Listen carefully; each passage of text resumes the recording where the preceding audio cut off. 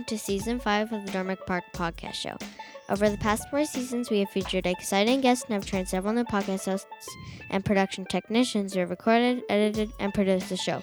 This show is a great way to get to know the Dormick family a bit better to help the community. We are your hosts, Emerson and Cheyenne. On today's episode, we have our grade 2 teacher, Miss Braich, joining us to chat about her passion in teaching. So let's get started. Hi, Miss Braich. Welcome to the show.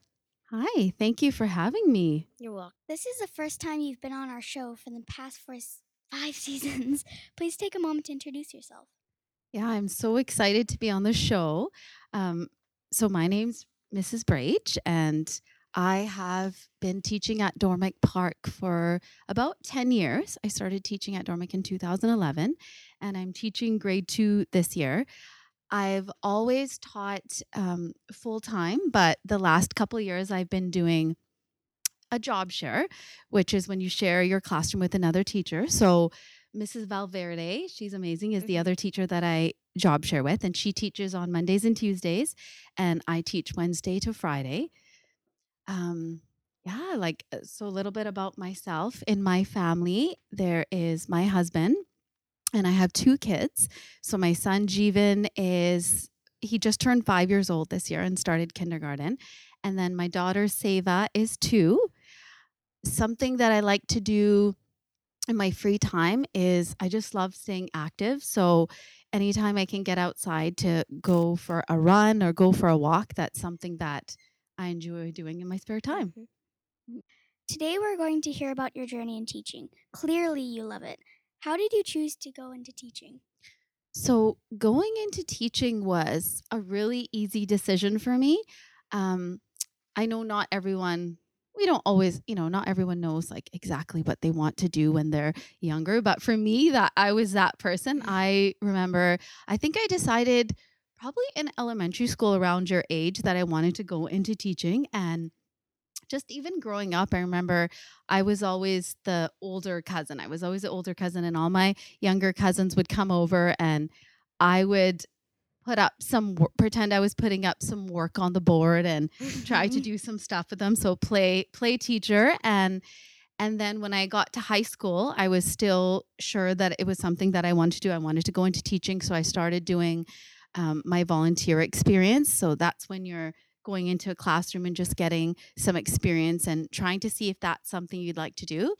And yeah, that's just how it began. I always just knew I enjoyed working with kids, and it was just being in elementary school, I was always like, oh, I wanted to be like the teacher. So it was just something that I knew I wanted to do as I got older. How does someone become a teacher? So a few different things. One thing for sure is if you think that you would like to go into teaching, as I was talking about the volunteer experience, that is huge. So as soon as even when you're in high school or when you get to university, start getting lots of experience in the classroom, going into a classroom, helping out when you can, and then that will give you a good feel for if it's something that you'd like to do. And then to become a teacher, you finish high school, and then after high school, you will need to go to university for about 4 years to get a degree. And after that, you will do 1 year of a teacher training program. So that's the year when you get to be a student teacher. So you guys have had student teachers in your school. That's the year where you get to practice being a teacher. So yeah, so that's what kind of some of the things that it takes to get into teaching, about 5 years of university education. Your husband is the principal in our district. Tell us about that. Do you see yourself becoming a principal one day?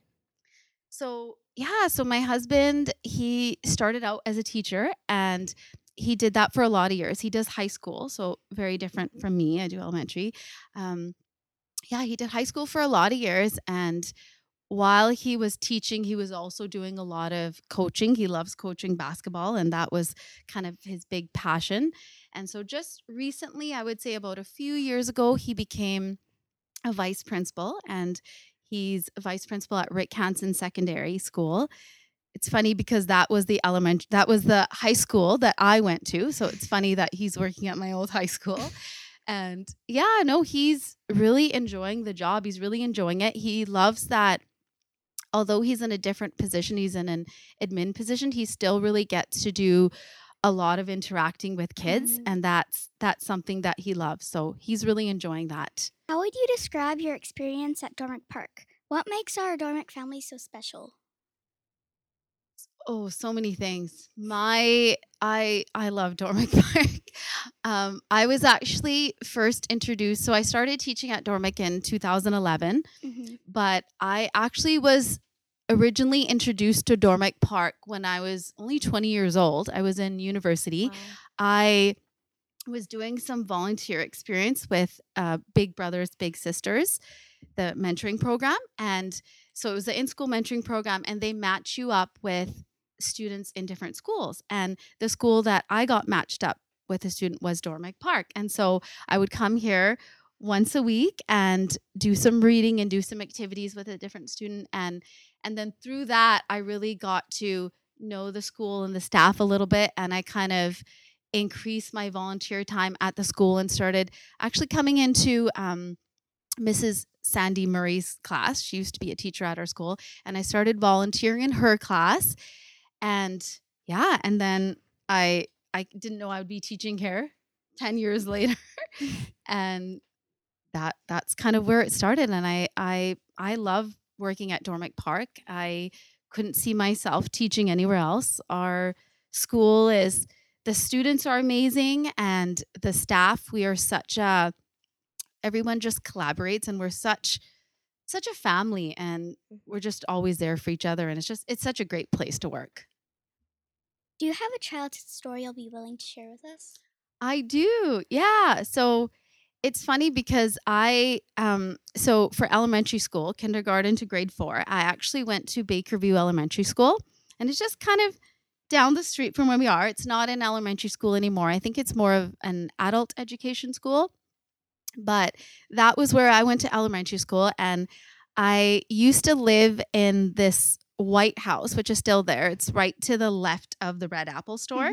So I have so many memories of just living there, and my brother and I would run to Bakerview to go play in the field, and we used to find pennies and things around the house and ask our parents if we could go to the Red Apple store and buy little candies for a penny next door. And yeah, and we used to, and I love just, it's funny because I never thought I'd be working at a school and driving by my old house as I got older. So it's very funny to see that. Like I still, yeah, so many memories there. I still remember we used to have this big maple tree in our front yard. It's not there anymore, but we used to just put blankets up and make a swing, and then we would swing on there. And some of the houses there are getting built. Some of the neighboring houses are now being torn down and built. But we used to have this really lovely neighbor, and he had tomato plants and different things, and he would pass us the tomato plants over the fence. So it was just really, yeah, it was really great memories growing up there. Yeah. You were my teacher in grade 1. I also remember an art project we did during that. It was a painting, really. We grabbed green scrap paper and we made trees, and we'd use Q-tips to make paint and turn it into snow. And I walk through the hallways to go to my classroom through library, and I see them hanged up on the wall. That's so awesome, Cheyenne. Yeah, that's so, I like to do, it's funny because sometimes I like to change up the art projects, but I love just keeping some of it the same, because I feel like every year you have a different group and a different class, and it's just nice to, I don't know, I almost like feel a sense of just comfort doing something that we've done before and having it up there. So that's so neat that you remember that. I remember you being in my class. I remember when we were doing art, we made fall trees, and I thought that was very frustrating as well because I could not make the tree at all. Oh no. Yes. Hey, art isn't always easy. It's something that we think, okay, art is so fun, but no, it's hard. It takes some practice, right? And the nice thing about it is that when you see the art up on the wall, even though we're all doing the same art project, it's nice to see the creativity and just the differences that we have and how you perceived it and how you decided to go ahead with it. So yeah, well, that's really neat. Thank you for being on the show. Thank you so much for having me, girls. I had a lot of fun. You're welcome. And that was a great discussion by our very own Miss Braich. I think it was very funny because we were both in Mrs. Braich's class and interviewing her now. The question that was how to become a teacher inspired me to become a teacher. Yeah, it's funny. We both had her as a teacher. I remember a few things we did. I loved her answer to why the Dormick family is so special to her. Thank you, listeners, for tuning into this episode.